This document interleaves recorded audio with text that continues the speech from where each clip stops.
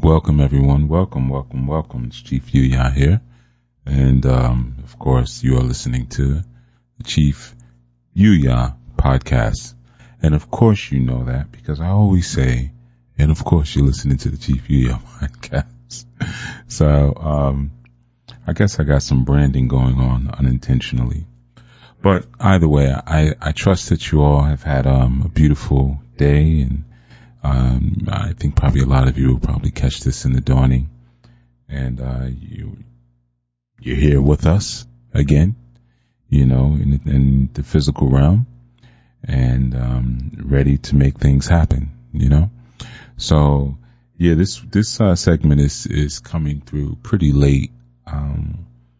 In all truth, I know Last Strong was also late. That was, kind of for a different reason, but I really got caught up in some of my studying that I was doing and some other work that I got done, and I was feeling really good about getting things done. I was on a little bit of a high. Some major tasks that I needed to knock out, I was able to knock out, and I was like, man, let me grab this too. Let me do that. I was kind of on a streak. And then, someone sent me a message, an email actually, about appearing on their podcast as a guest. And right in that moment, I realized, I didn't do my podcast. So here we are, and, I thought what I would do something a little different. I'm going to bring you into what I'm doing, right? So, in a way, right? It's just interesting. I was kind of thinking about how much work goes into sometimes, I guess what we could call a very small ROI, or a very small return on our investment. And I'm specifically speaking about, in studying. Sometimes you're studying and you're cross-checking, you're doing all kind of comparative research, and through that process, you're maybe looking for just one or two words, or you're trying to corroborate, one or two small historical realities that maybe you've seen in one place and haven't seen in another, and you're looking for it, and you're trying to find how to reproduce maybe a more contemporary construction of something that's, been diminished, in the past, or something that's perceived as being perpetually undeveloped in thought, and you're trying to bring it back forth. And, you may go through 8 or 9 different sources to try to find one word. Like, no, they said it here, they said it here, they said it here, they said it here. And, sometimes that study and stuff, it can feel like an alien sort of methodology in terms of what we're typically taught by the West, and how to identify problems and how to go through our understandings, or our schooling and our training. So I was thinking about that early, and I was doing some study, and kind of got off into that a bit, like I said. And I said, you know what, that's what I'm going to do for this particular podcast, is kind of bring you into that world a little bit, because I think it's very valuable. Sometimes I listen to people, like you can tell people who study from people who don't study, right? And study isn't just, I read a Wikipedia article, or I listened to you, Chief, or I sat and thought about an idea, or I talked to 1 or 2 people and they told me this.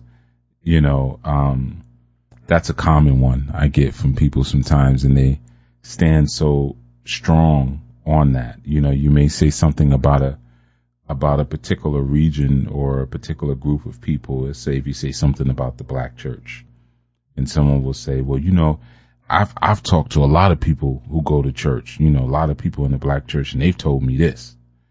And sometimes they don't realize that sort of information isn't, or that form of testing of a hypothesis is illegitimate. It's an inferior way to go about your actual study and immersing yourself inside of an environment where you can actually learn something. So I see a lot of that perpetuated, and some of that comes from, some of the thinking from the black church. Some of it does come from that, just that unfortunate irony, where the Ma'afa, or what we can also call not just the Ma'afa or the transatlantic slave trade, but we can also call it a Kibalionic or an African spiritual Holocaust, because it destroyed the concept of so many traditional systems, and created this North American kind of standing as it relates to spirituality, and put people inside of a repressive Protestant American Christian environment that was really created inside of a vacuum among enslaved people, and then that vacuum was filled with Christianity, the thing that created it. It's such an interesting and sad sort of cycle, and there are some who have attempted to escape and combat that sort of supremacist construction of blackness, and to see it for what it really is. And there are some who've just sort of kind of given into it and just really don't see the value of what that deconstruction could accomplish, or that war really against that could accomplish, because they see converting to these other belief systems devoid of knowledge as being something that's ultimately virtuous. It's ultimately an innocent, and it's a beautiful sort of experience to regain the basic characteristics that were lost by a depraved human condition. So some of the thinking, will come from that, way of thinking, or that sort of mindset. So there's so many unfortunate angles of that level of construction, and then the necessary deconstruction to that mindset. In the minds of some melanin rich people, there's still this thought that they were brought from the land of heathenism, and heathenism and idolatry, and being put into this space, where now that they have an opportunity to reconstruct themselves, and almost as if the enslavement is a blessed racialization or re-racialization. It now, like I said, on both sides of it, you have also the enslavers who were taught that it's their duty to now instruct these folks, on how to be great Christians, because they were, being that they were brought as slaves and not people, but within the providence of God, then those good whites would be constituted as masters, as supervisors, and it was up to them, to understand that all laws in relation to society and civics and religious were framed by them, and they were to put these people under their control, not only for their exclusive benefit, but also for the benefit of the enslaved. So there are some people who come from that mindset on both sides and still hold on to that. This person has brought us here, and we remained as long as it was necessary to learn who God really is. There are people who still imagine that as being correct. So there's an effect of or interrelationship, of Christianization and racialization in the spirits of melanin-rich people. And it's sort of a universal condemnation that's within. So, sometimes that thought comes from that thinking, of relying more on feelings and belief as opposed to what's solid. I was speaking to someone earlier today about school. They're looking at different schools that they want to go to, and I shared something with them, and I think it helped. I mean, based on what they were saying. And I said, because the generation that you come from, unfortunately, what you're looking for and selecting for in schools is based upon your generation's ideology. And like they were saying, if I don't get into a top school, then I feel like I completely failed, and I gotta get into a top school, or I'll see myself as a complete failure.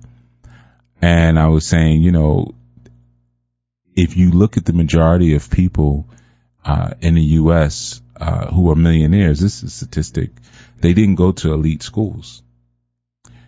So most of them went to schools that were actually obscure. So I had shared that with them, and I said, the idea, I said, first thing you got to remember that a school is just a business. It's a business. If it really had any sort of righteous, and I'm speaking about, colleges and universities, if it really had they had really any sort of righteous mission, they would give you refunds. They don't offer refunds. What kind of business does not offer refunds if the product is not what you promised it to be? And so many people go through school finding out this is not what the recruiter told me, but you can't get a refund. All right. So I shared with them, I said, because your generation is a generation of fame, like people got to know me. I have this many followers. I get this many likes. I get this. I get that. You have that same thought when it comes to schools, or even like devices like your phone. Like, I got to have an iPhone. Why? Because I need a good phone. Well, how do you know the iPhone's a good phone? I don't know. But that's what they say. That's what you get. You get an iPhone, But it's the same thing with schools. I got to go to Yale. I got to go to Dartmouth. I got to go to Harvard. I have to go to these top tier schools, or I failed. And the truth is that, schools never bring prestige to a person. It doesn't work that way. A person has to bring prestige to themselves. You can go anywhere. It's not about what the school does for you. It's about what you make the school do for you. That's the key. What you make it do for you.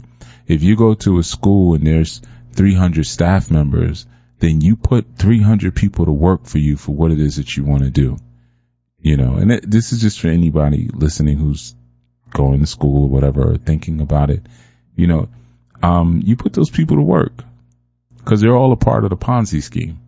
So, when there's internship opportunities or there's research project opportunities, and you put those people to work, and that's how you bring prestige to yourself. So you look a certain way on paper, and because you're in those environments just to learn a bunch of theory, but you don't really get too many opportunities to apply. That's why so many people will run to school when maybe they lose a job or something like that, because they're trying to escape reality. When there's an opportunity to apply and make things real, they go, I'm going to go back to school. I'm going to go get another degree. And 9 times out of 10, you're going to get another useless degree. And again, remembering that it's a business. So they do sell useless degrees. And some people will say, well, no degrees, useless. Yeah, some are. Or some shouldn't be the same cost as others. A degree in psychology shouldn't cost the same as a degree in business or finance or even accounting. And most people who have undergrads in psychology, they understand. They know. They come out like, man, I can't find a job. Yeah, because there's an overabundance of people who come out with psychology majors. Everybody wants to major in psychology, and usually they pass psychology and sociology to athletes. You know, oftentimes the classes are easier to pass because the information is more accessible. You know, you talk about a particular thing and you can relate it to yourself immediately, or something you've experienced or whatever. So it becomes a bit easier than if you're taking classes in computer science or chemistry, you know, something that forces you to go outside of yourself, right? You know, but STEM degrees shouldn't cost the same as some of these useless liberal arts degrees.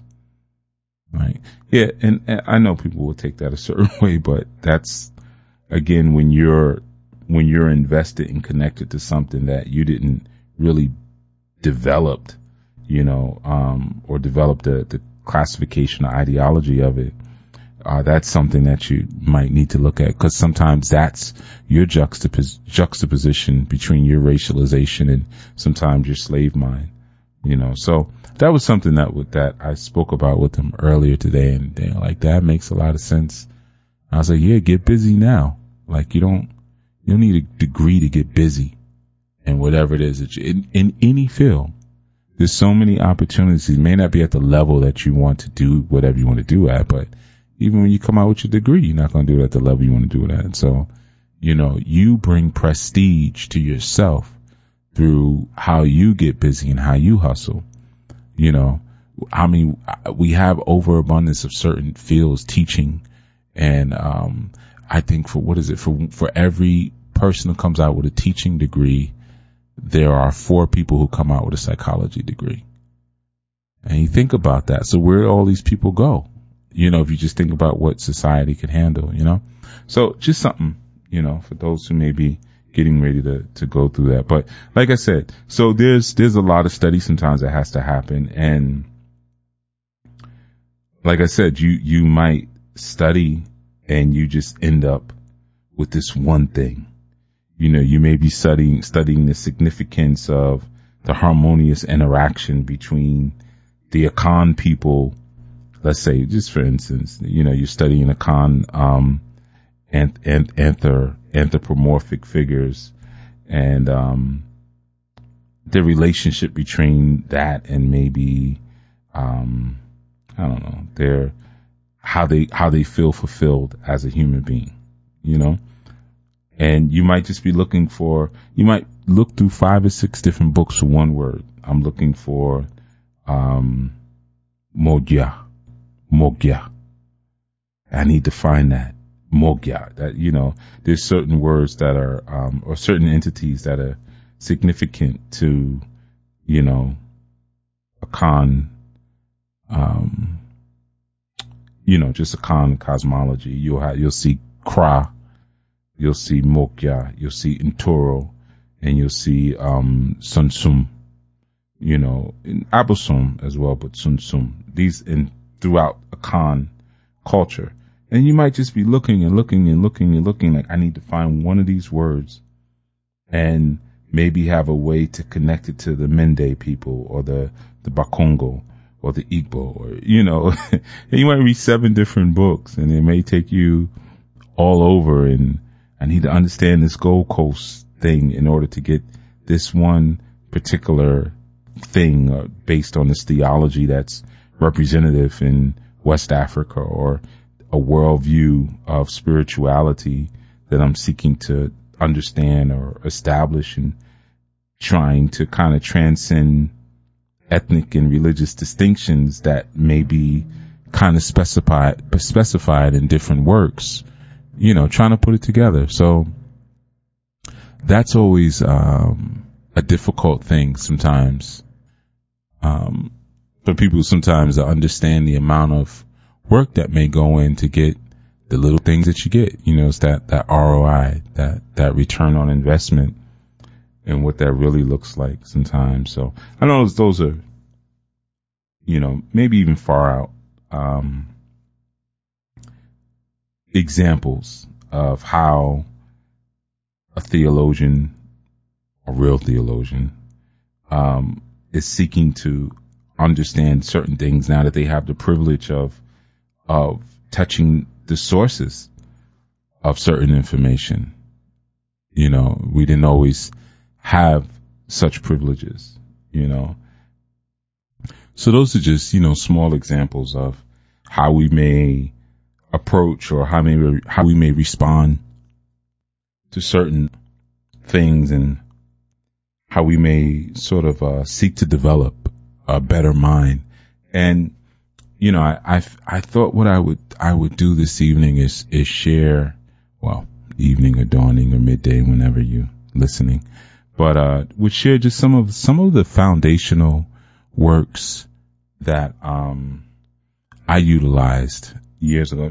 They're all pretty much old, but you know, old to me, maybe new to you. You know, if you've never read them or never heard them, then, you know, it's like brand new stuff. You know, when things are crafted right, you know, when intellectual art and projects are crafted in a correct way, they're timeless, you know. So, whenever you get them, it's the right time. But, you know, I was, just looking through some of my boxes, basically. You know, these days I don't really display my books as much as I used to need to. I don't really need to reach for them. Pretty much everything that I have physically, I've gotten digitally. And some stuff, you know, I have some rare books, and those those are usually ones I might sit out, but I don't find myself needing to go to anybody's book nearly as much as I used to maybe 20 years ago, you know. So after a while, you ingest enough of it and you apply enough of it, then you quietly and secretly become an expert in these subjects.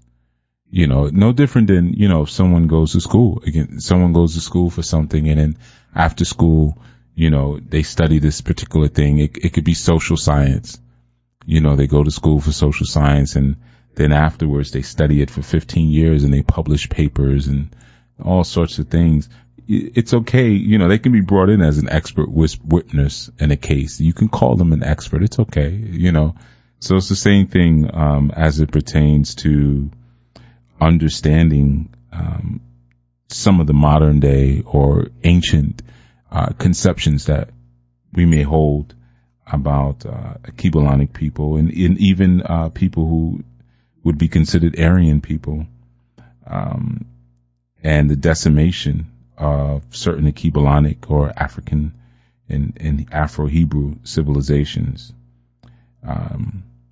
You study it long enough, you do become an expert. You know, you find that you don't have to dig in as much. But in the beginning, yeah, you got to go to school. You have to go to school. So I figured I would share, because not wanting to make the assumption that everybody has, you know, read the Conscious Starter Pack. I don't know if everyone got their little gift bag, you know, but because as time goes and generations go, you know, sometimes as we get older and we get ingrained in certain things, we make assumptions that we shouldn't. And that's what leads to misunderstandings. You know, we just assume that you should know better. You should know this, you know, not realizing that, sometimes the information that we may be referencing, again, as we get older, we came across 20, 25 years ago, and you're trying to have a discussion with someone who's 30, 35, and you were studying this thing and understanding it when this person was 10, you know. So, yeah, it's important sometimes to share in that way. But you know, like I said, I just thought about the decimation of certain civilizations, and how the decimation became the development of certain philosophies and pseudoscience that began to espouse that the Kibulanic people were not necessarily human, or that they contributed to, you know, that they had any sort of civilization, and this sort of distorted worldview. There were people who went out, Aryans in particular, who then decided to proclaim that the greatness of a Kibulanic or African civilization was a part of their own history, while at the same time dismissing and deleting and denying their African origins, or even the presence of Africa. So there were certain texts that I pulled out that help in terms of debunking that way of thinking and those myths that were fabricated by certain people, and help to, at least for me, help to establish better truth of the origins of myself and of those civilizations, and where the benefit of that Aryan world view, where it came from, where it derived from, So I figured I would share some of those things, and it may help you to even put certain psychopathic behavior in a better light, So one of the ones I pulled out here was African World Revolution, Africans at the Crossroads.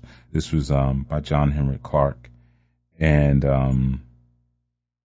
it's a good book. It speaks about the global significance of Africa, and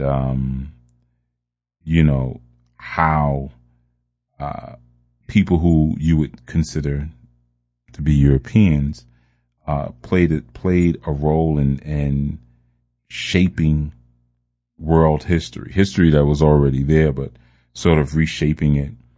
And it just shows how there have been contemporary battles, if you will, to reclaim ancient Kemet and put it in its right place as far as history would serve it. So that's an excellent work. African World Revolution, Africans at the Crossroads, and for some of you might have read all of these, there's a whole bunch more, but these are like just your early stepping stones that you can dig into. In particular, I would say, like, if you're myth busting, and I'll get into why that's important, because you might say, like, yeah, but you talk about Hebrew stuff and Kabbalah and the Yoruba stuff and the Grecian stuff, and you talk about African stuff, talk about a lot of stuff, but sometimes you don't have the time to show people how they're all connected, or how I'm talking, but what's the mission? I could talk about apples, I did one segment where I was just talking about health things and plastics and different things that, the dangers of cooking your foods at high temperatures. What does that have to do with, but when you understand the vision, then you understand, like, oh, all these things are a part of it. It's not just, like when people say, well, what book did you get this from? Man, I wish I could have just read one book. Whew. Imagine that. I mean, just in the money I would have saved, in buying books. Now it's different. You can download so many different things and stuff, but there was a time that didn't exist, man. The download was like asking somebody to borrow the book or swiping something out of the library. I'm not going to lie. I definitely did that back in the day. Certain books, cause back then you had like you had to sign for it, not look at the signatures. I'd be like, man, I'm the only one who takes this book out. Man, I'm taking this. They won't even miss it. I mean, I'm not advocating you do that, but that was the only download, man. But now it's so much easier, which unfortunately can create a new level of confusion. But anyway, another text here is Intellectual Warfare. It was a really good one by Jacob Carruthers. So if you get a chance, definitely you'd want to check out that. And this book really kind of, it builds on the work of Dr. Clarke, actually, and it kind of, it does a really good job at identifying like who the players were or are in the fraud. And again, not just in terms of like Euros or Aryans, but also those who consider themselves to be African scholars, and I think nowadays that's more important more than ever because there's so many phonies that are out here, so it really gets into understanding the problems with some of the pseudoscience that's perpetuated about ancient Kemet and ancient Greece and things like that. So, Jacob Carruthers, that's intellectual warfare is definitely one that, I know when I first read it, I got a lot out of this one. Another good one is Return to the African Mother, Principle of Male and Female Equality by Obata Shaka. So this book, it kind of speaks about, the platform for how you would put together a society, and it kind of takes you through just like the distinctions between Western thought and original thought. So you can kind of see how the Western thought really does not have the capacity, if you will, to produce a just society based upon their way of thinking, whereas like Obata Shaka like pulls from Dogon thinking and Kemetic thinking as well. And, obviously there's, well, I don't want to say obviously, I'm looking at the cover. You can't see the cover, but, he pulls from Ma'at as well and uses Ma'at as kind of like, a reference for truth or a reference for rightness, but then also deals into Asar Noset as a model of government, so that's one that I would definitely say, yeah, you could probably get a lot of that. Another one is by, Wayne Chandler, Ancient Future. And that's the teachings in the prophet, well, the subtitles, the teachings and prophetic wisdom of the 7 Hermetic laws of ancient Egypt. Ancient Future is a book I love, man. That's, Wayne Chandler definitely did his thing. He was assistant to Asa Hilliard. So, he came under genius teaching, but, Ancient Future, he just kind of gets into, some of the mythological traditions, dealing with Tahuti and some of those figures, but also he does a really good job at analyzing the nature of creation and the nature of the universe and takes entities like Tahuti, just from a mythological perspective and makes it more digestible, if you will, more comprehensible. So Ancient Future, like there's no way you would, you can't go wrong. You can't go wrong with Ancient Future by Wayne Chandler. So that was one that was really good. Also, The Psychopathic Racial Personality by Bobby Wright. That's a really good one to check out. This book, it was what I liked about it. I remember when I read it, it's like a book review. I could have did this could be a blog post, but, this book was really good because it was simple. It's a really simple way that he wrote it. And it really gets into, the relationship between the children of slaves, if you will, or enslaved people, and their former masters, and some of the psychopathic behaviors that exist and that are underlying, and some of those proclivities that we maybe consider biologically transmitted,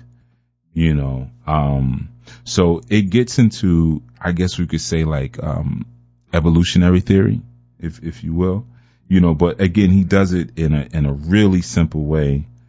And, he really stresses on, how psychopathic behavior is worth studying. It's something that should be studied. And it's the only way to address racism, especially when you look at the properties of psychopathic racism that have been engendered by the children of these slaves, or what we would say black people or Negroes or Moorish people, so you want that. Another good classic here. I think I have 4 copies of this actually, and some out there, that have been viced, I guess, karma from the library. The ISIS Papers, Keys to the Colors. That's Frances Cress Welsing. And ISIS Papers is like, you know, it's an old classic.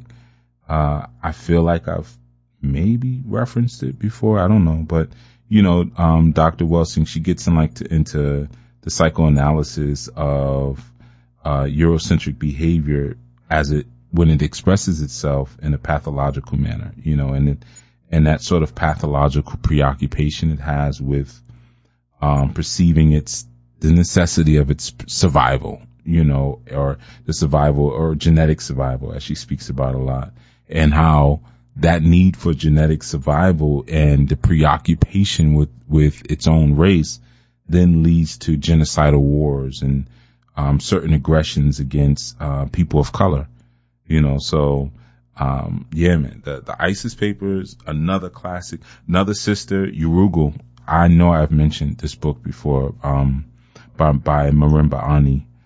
Another one, you really can't go wrong. You know, it's kind of a really good examination of, I would say, Aryan, and, you know, and when I'm saying Aryan, I'm not really saying the original, because Aryan encompasses, you know, large groups of people. It's not what fake Aryans tell you. You know, Aryans could be Europeans, Aryans could be Arabs, Aryans could be Asians.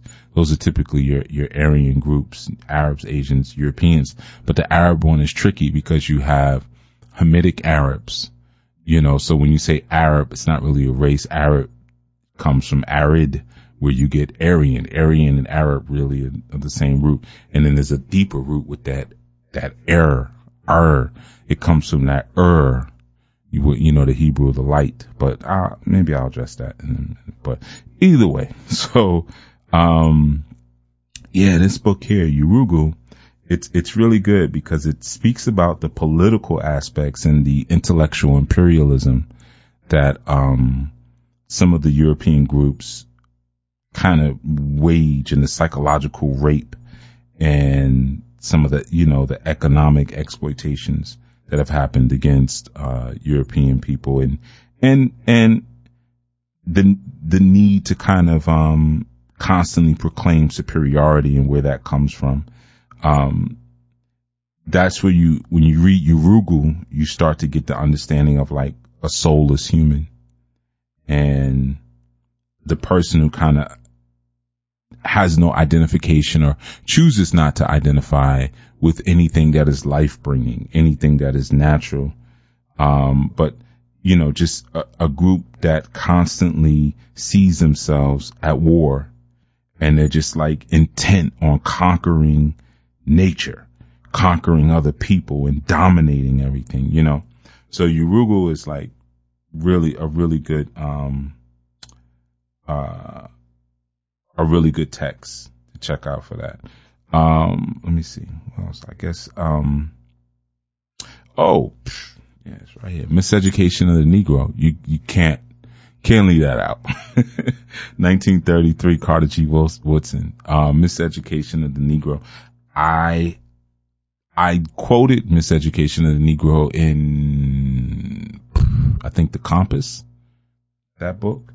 But yeah, man, that really good work when you start to deal with, educational systems, you know, and European educational systems, American educational systems, and, the antiquated way that certain people have put themselves in position to make you think that you need them, you know. So it's really like a call for self-examination. It's a call for communal examination, and for us to really look at the things that we deem to be acceptable, that we've been trained by, the things that we accept, the servitude that we accept, the domination that we accept by alien groups. So this is like, Miseducation of the Negro is like a foundational work. You need it, you know, you need it. And it's like the souls of black folk, you know, W.E.B. Du Bois. It's like, you need that book, you know. Another one is SBA, which is, the Reawakening of the African Mind. Very important book by Dr. Hilliard, Asa Hilliard. I mentioned him earlier. And this book like deals with looking at like our infrastructure and our superstructures that we have in terms of community building, the things that we've created for our communities that really serve our oppressors more than liberate us. Sometimes you've heard me talk about things like, yeah, when we talk about getting free, we just pretty much want a black version. We want Black Wall Street. We want a black version of everything white, essentially.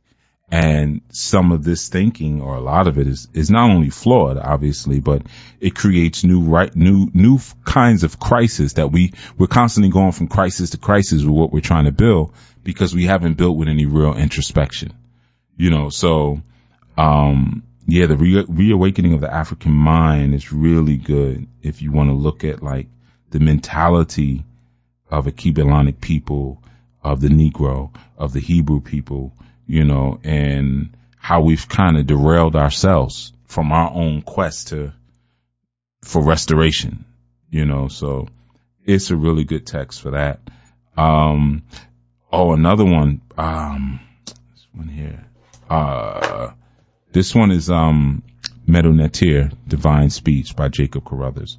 Another really good one. I probably could have mentioned that with the other Jacob Carruthers, but yeah, man, it really gets into like more scientific explorations of African identity. And again, the themes that, we can use to critique and judge what we would consider to be our modern scientists and modern philosophers and African philosophers of that.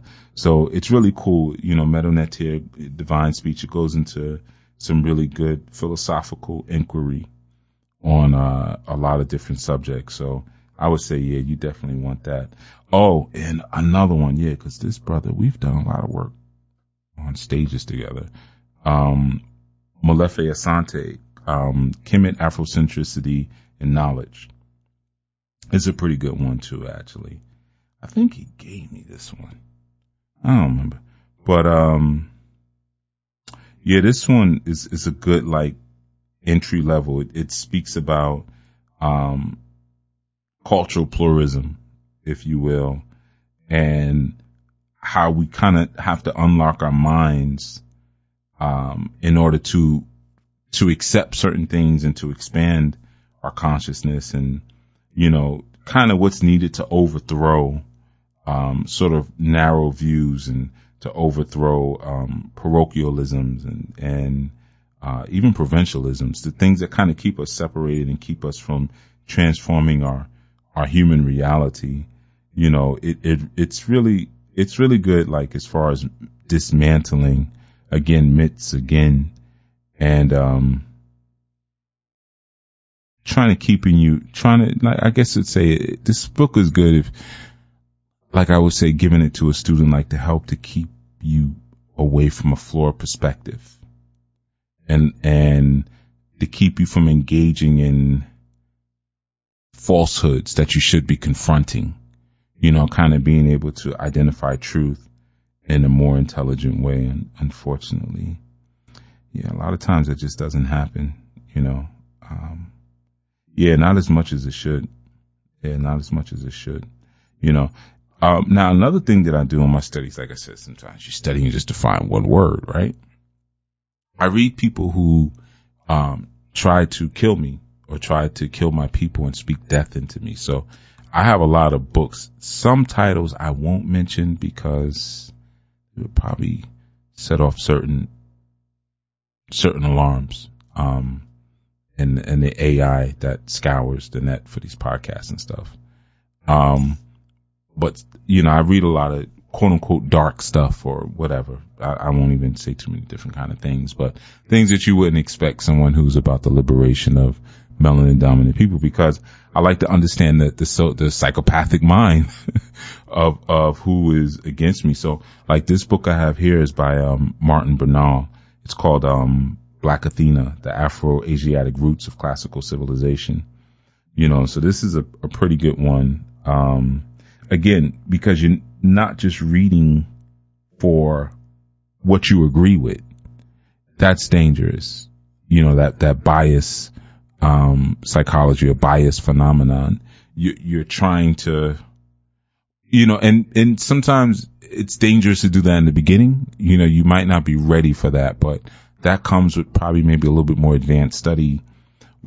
Cause I've had people say, well, you say this and then you said this, I'm confused, so then you just stay over here, but when you want to go a little deeper, it's good to definitely, read those who may agree, in this particular book, I remember it's disingenuous, and he tries to really, kind of remove Africa from Africans, and even his perspective on, or what he's sharing about, the African, ties and origins to Greek and Roman civilizations. But he's constantly interjecting these Semitic co-founders to these civilizations, which that doesn't make sense.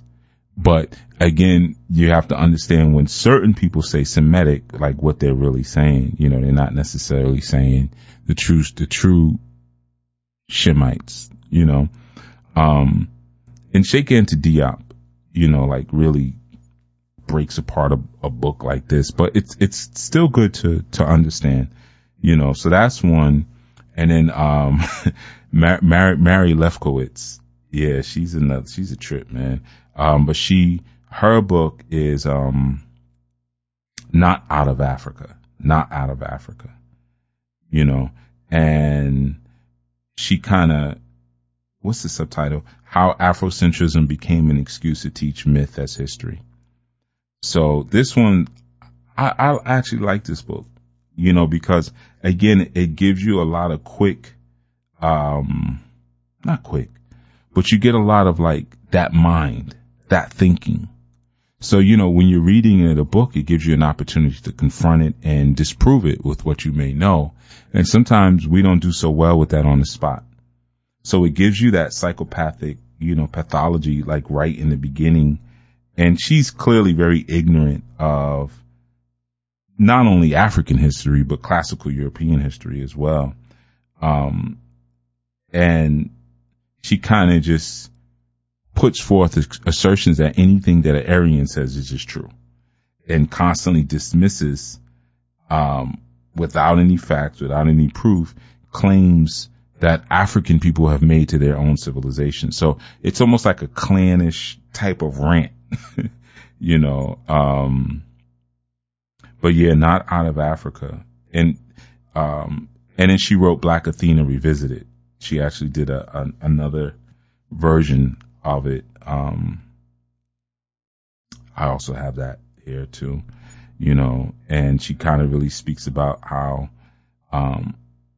Egyptian culture was monolithic, and it was homogenous with, other Western contemporaries, and, but the Egyptian cultural traits didn't travel, and really it's just a slick way to kind of say the people of today can't lay, or the black people, let me use these terms, black people of today can't lay claims to any of that, because primarily what you see in ancient Kemet, or even with ancient black people, was the effect of the influence that Greece and Rome had over that place. So it's she's a pseudo scholar, and her job is to assassinate the character of anyone who would, ever even try to suggest that Kemet had something to do with black people, or even with Greece and Rome, unless it was ancient blacks being enslaved by Grecians and Romans, excuse me. So yeah, I would say those texts, how many I have here? 3, 4, 5, 6, 9, 10, 11, 12, 13. I'll give you 14. My 14 always. Yeah, so these 14, I would say they're a good, they're a good foundation, for like anybody who may get a little confused at times too, like, when, again, like I said, when certain assumptions are made in regards to the history and the understanding, or the African, I'm going to use that word, it's sort of the African understanding, and when people are speaking about the dominion of these ancient Cushites and ancient Ethiopians, and, and you might not, maybe you've never even saw the term Cush or Ethiopia mentioned outside of the Bible. These are good books to kind of give you a solid grounding, so you don't always feel like every time something's being spoken about that there's an earthquake, underneath your feet. You can sort of catch up, but it's important to understand these different ways of thinking and the different civilizations that are outlined.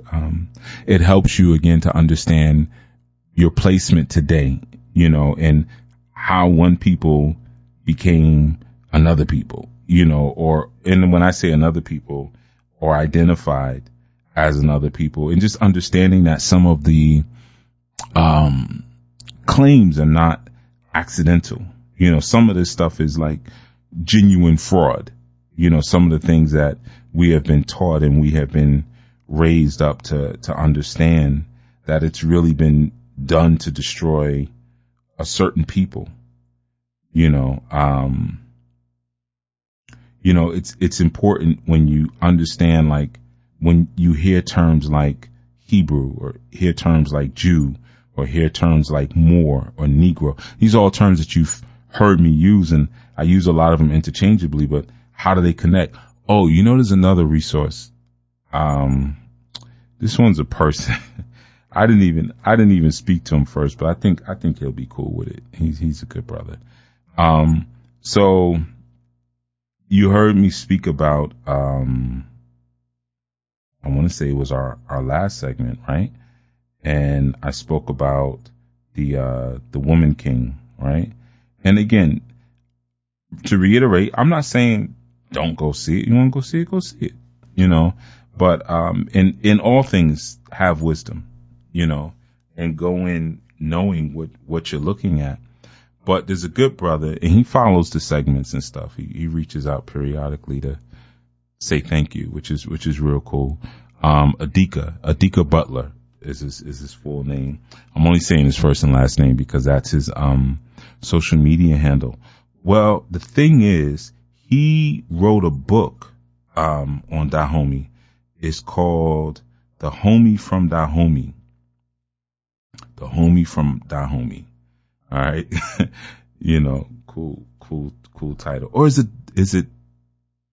no, it is The Homie and Dahomey, or Dahomey. I don't know. He's got t-shirts called The Homie Dahomey. The book is not, the book is Dahomey and Modern Dahomey. Right. Dahomey and Modern Dahomey. You get what I'm saying? Like, yo, he's the homie. Like the homeboy. He's the homie. So the book is The Homie and Modern Dahomey. The place, right? I got it right the last time. But yeah, so I would say, like, for some of the things that I shared about the Woman King, for anyone who felt,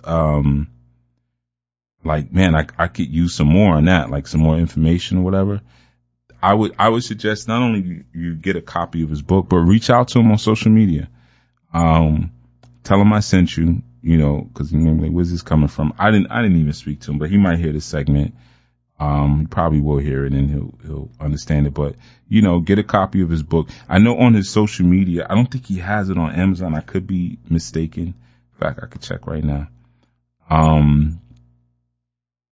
But, I'm gonna check on Amazon. But I do know he's got physical copies in different stores and stuff like that. So, and Adika's the type of, like, I'll go to the post office, mail it to you, brother. I suspect he's not on Amazon. So, which is great, because Amazon, you don't get any money from what you sell as far as your books. That 35 cents they paying me for per book ain't really saying nothing. But yeah, if you when you selling, if you willing to put the footwork in, man, and deliver your product and ship your product is so much better. But anyway, we can have a conversation about publishing another time. But yeah, man, check them out. Adika Butler. Oh, let me spell it. Adika Butler. So his name is Adika Butler. And that's just for the Dahomey stuff, because I had given some information and someone did share with me. Was like, man, I didn't know that stuff. I didn't know they were slavers and stuff like that. It's so much more. And I mean, again, a lot of times we have these romanticized sort of ideas about what happened on the continent, and a lot of it sometimes has nothing to do with us. It's like, but we just take this all embracing approach whenever we hear something we think is cool. Yeah, that's our ancestors. Maybe not. It may have nothing to do with you. So yeah, that's something I wanted to throw out there as a resource. Check out his book, but reach out to him on social media. I know he's on Instagram. He's probably other places too. Mind Glow Books. I feel like that's his, if I'm not mistaken, I think that's his website, Mind Glow Books. So I could be wrong, but check it out. But anyway, yeah, so check Adika for some more of the Dahomey stuff. It's cool brother too. Good energy, good vibe. But yeah, I was just saying it's important to kind of understand a lot of these things, because they are respected, in terms of when you're going through your study, you'll find that these things they become a reward, learning these different cultures, learning these different ways of thinking. And like I said, if you hear me talk about the Moors and you're like, but the Moors, a lot of people say, I thought they was Muslims, and sometimes people get caught up even in that, like the idea of a Muslim versus a Hebrew, and not realizing, first of all, you're talking about cousins, but how closely related, the two are in that sense. So there's so much to learn, or even understanding Hamites. There are so many people I know who stand on the Hebrew flag and they just like, oh, those are Hamites, and they don't really understand. Like, they get caught up more in the mythology of things and just that one book. And it's understood that, it's understood everywhere that, the Kemites, or what you would call Egyptians, they descend from Ham.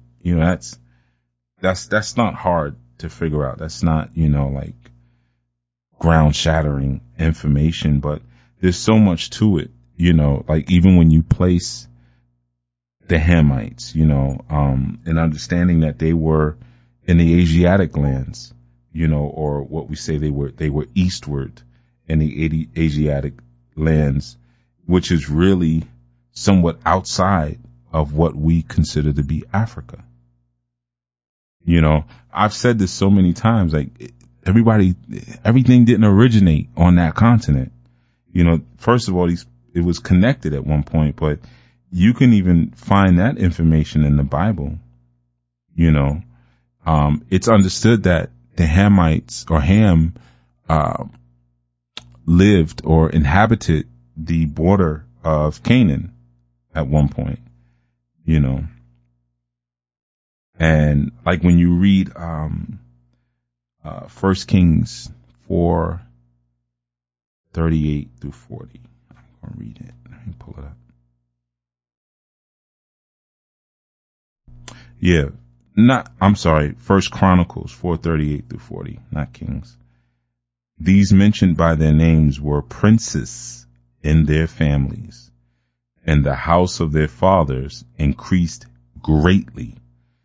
And they went to the entrance of Gedor, even unto the east side of the valley, to seek pasture for their flocks.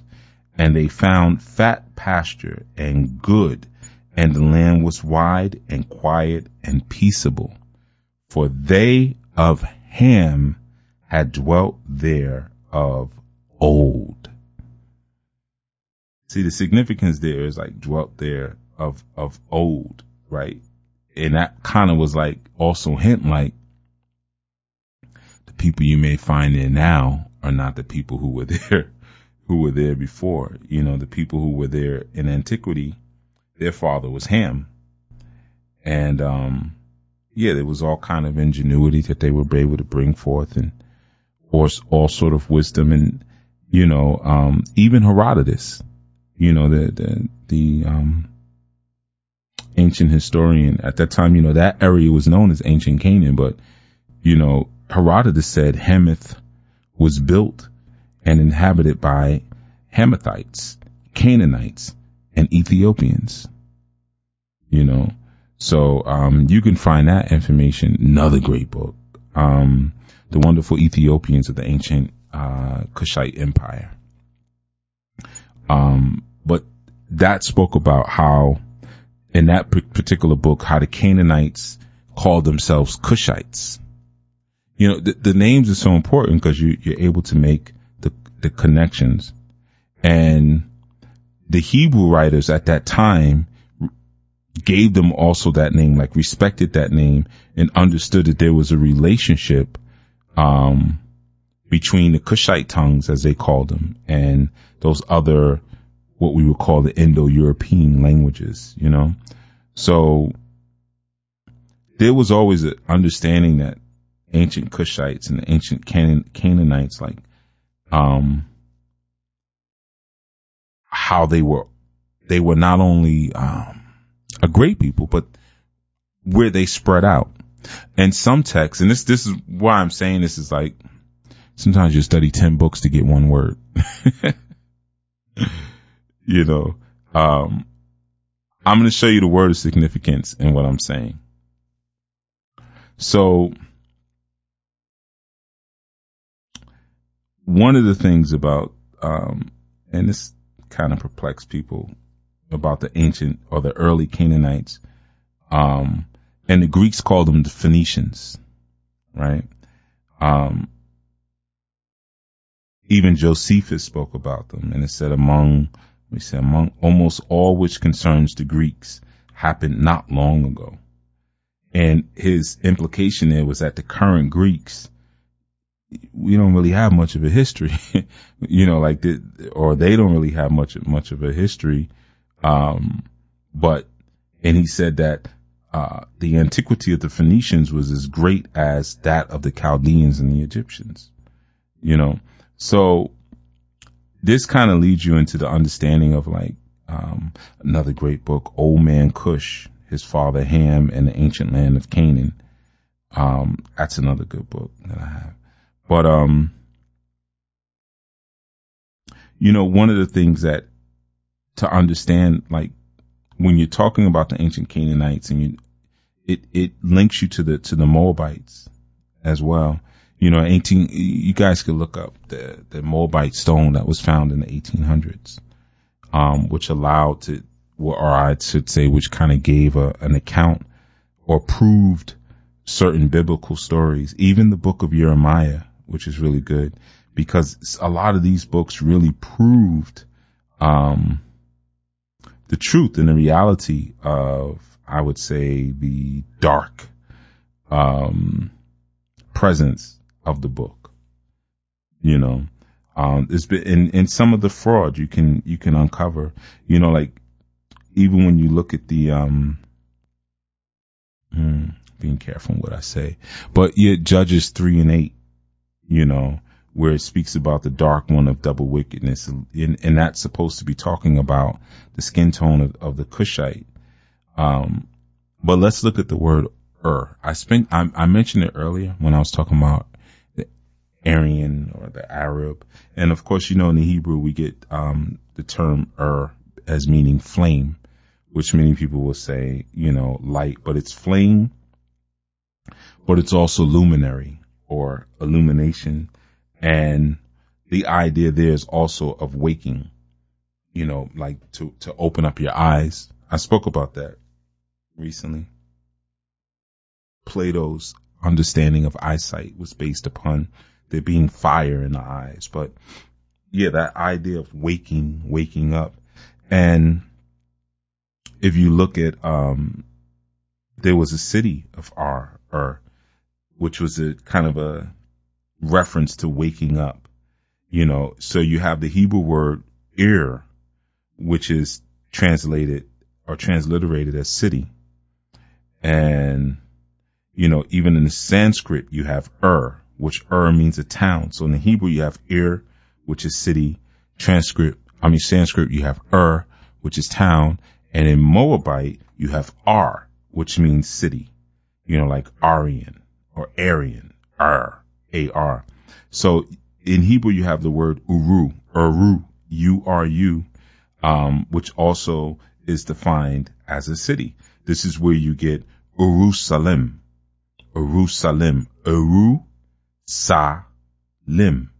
you know, which many people will call Jerusalem, you know, which is the oldest city, of course, right? Or known as, people call it the oldest city, but more importantly, the city of peace.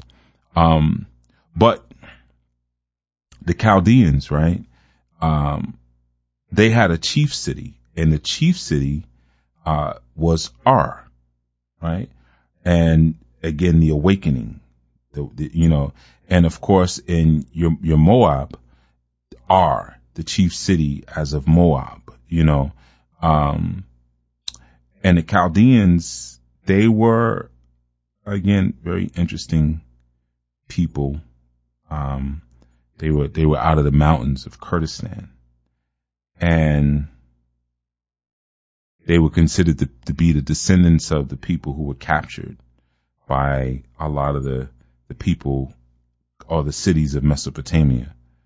So when you hear like the of the Chaldeans, means the chief city or the capital of the ones who capture. This is all important stuff, right? So the Christian writers, they would call the Moorish people of the northwest and of the southwest of Africa. You know, when they came in and they invaded Spain, those Moors, you know what they called them originally? They called them Chaldeans. Or some people say Chaldeans. I guess either one is acceptable. But they knew who they were. They knew they were of Abrahamic lineage.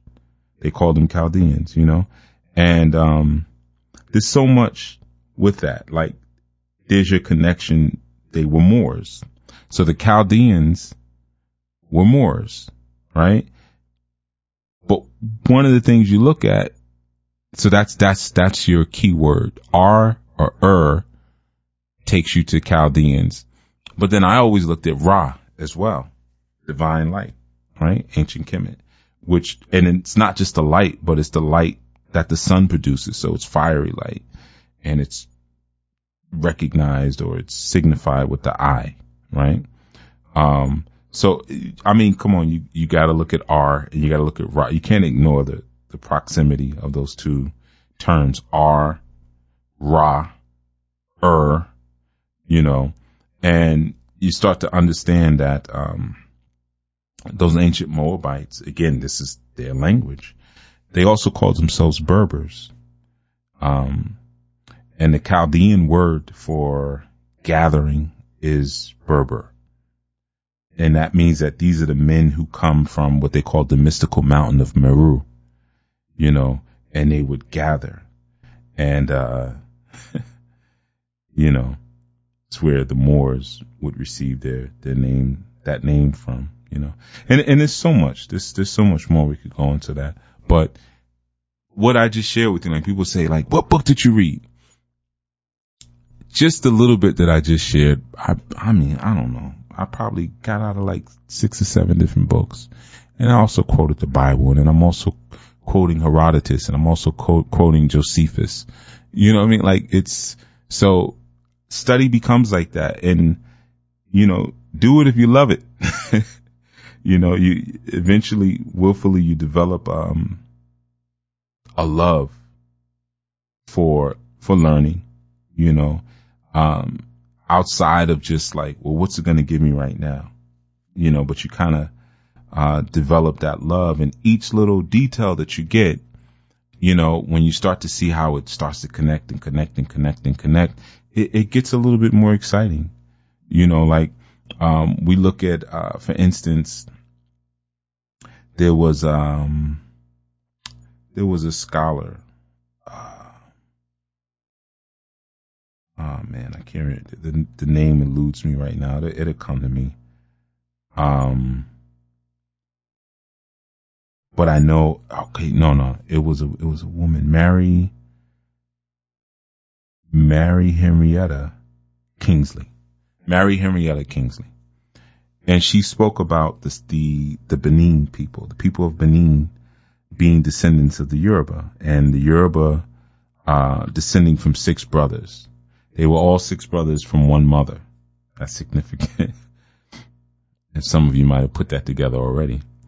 And their names were Ikelu, Egba, Ijebu, Ife, Ibni, where you get Benin, and Yoruba. I remember singing these songs in the shrine and noticed this information. But spoke about how the Yoruba tribes are descended from the children of Canaan, who were the tribe of Nimrod. Right? It runs into each other, you know. And I know it sounds like, man, there's so many tribes, and you're speaking about Moabites, or you're speaking about one people, or, you know, even the place like Morocco. Morocco was originally called, well, not originally, but earlier was called Marab, you know, Canaanite people. You know, like I said, it can go on and on and on and on and on and on. But, you read all these different texts and you find the connections, and that's where your flow comes from. So when people are like, man, you know all this stuff and you just flowing with the information. Yeah, man, it's a lot of work. Yeah, it's a lot of work. And, you know, hopefully you're not reading it just to seem clever to people, or studying just to seem clever. But sometimes you're just looking for one word. You might just be trying to connect with R, with Ra, or trying to connect the Chaldeans. Who the heck were these Chaldeans, and what was their connection to And were they connected to the Canaanites? And were they connected to the Moors? And were they connected to the Yoruba? Am I connected to the Yoruba? You know, because we're talking about Hebraic people here. But they were Moors. So that means Moors were Hebrews and Hebrews were Moors. Oh my goodness, you know. But you might just be looking for one word, you know. But yeah, so that's what I wanted to pull you in to tonight, you know. And some of that teaching, and just understanding, you know, how sometimes you can break down certain things, and you know, you're looking for something further, and it's a process. It's a process that you don't want to disrespect. It's a process that you don't want to rush, because it's such a beautiful journey when you're expanding the mind in this sort of way, and you begin to learn how to pull from your sources and rise up against the programming and take a certain sort of even dramatic license when you're resharing, because now you're able to own what it is. You know, you learn terms like barbarians, and you learn terms like Moors and pagans and Hagarenes, Ishmaelites, Chaldeans, Moabites, Amorites, you know, Saracens. These are all important terms, you know. So yeah, I urge you, you know, play with those 14 books that I shared with you, and, you know, definitely share. You know, you could always comment on the videos and things like that. Definitely share what it is that you're receiving. You could comment on the reviews, iTunes reviews, you know, and definitely share what you're getting, you know, and things like that, because there's so much beautiful information. I'm just looking as I'm thumbing through my book here. Jeremiah 48:2. There shall be no praise of Moab and Heshbon. They have devised evil against it. Come and let us cut it off from being a nation, and thou shalt be cut down, O madman, the sword shall pursue thee. Rough stuff.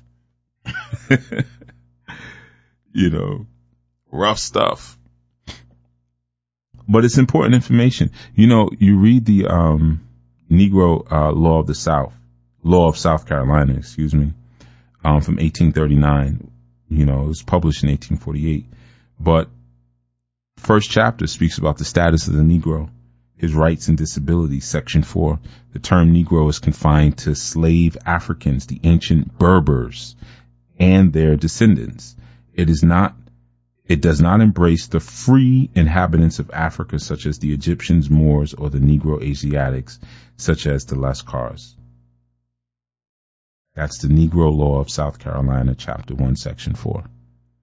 The term Negro is confined to slave Africans, the ancient Berbers, and their descendants.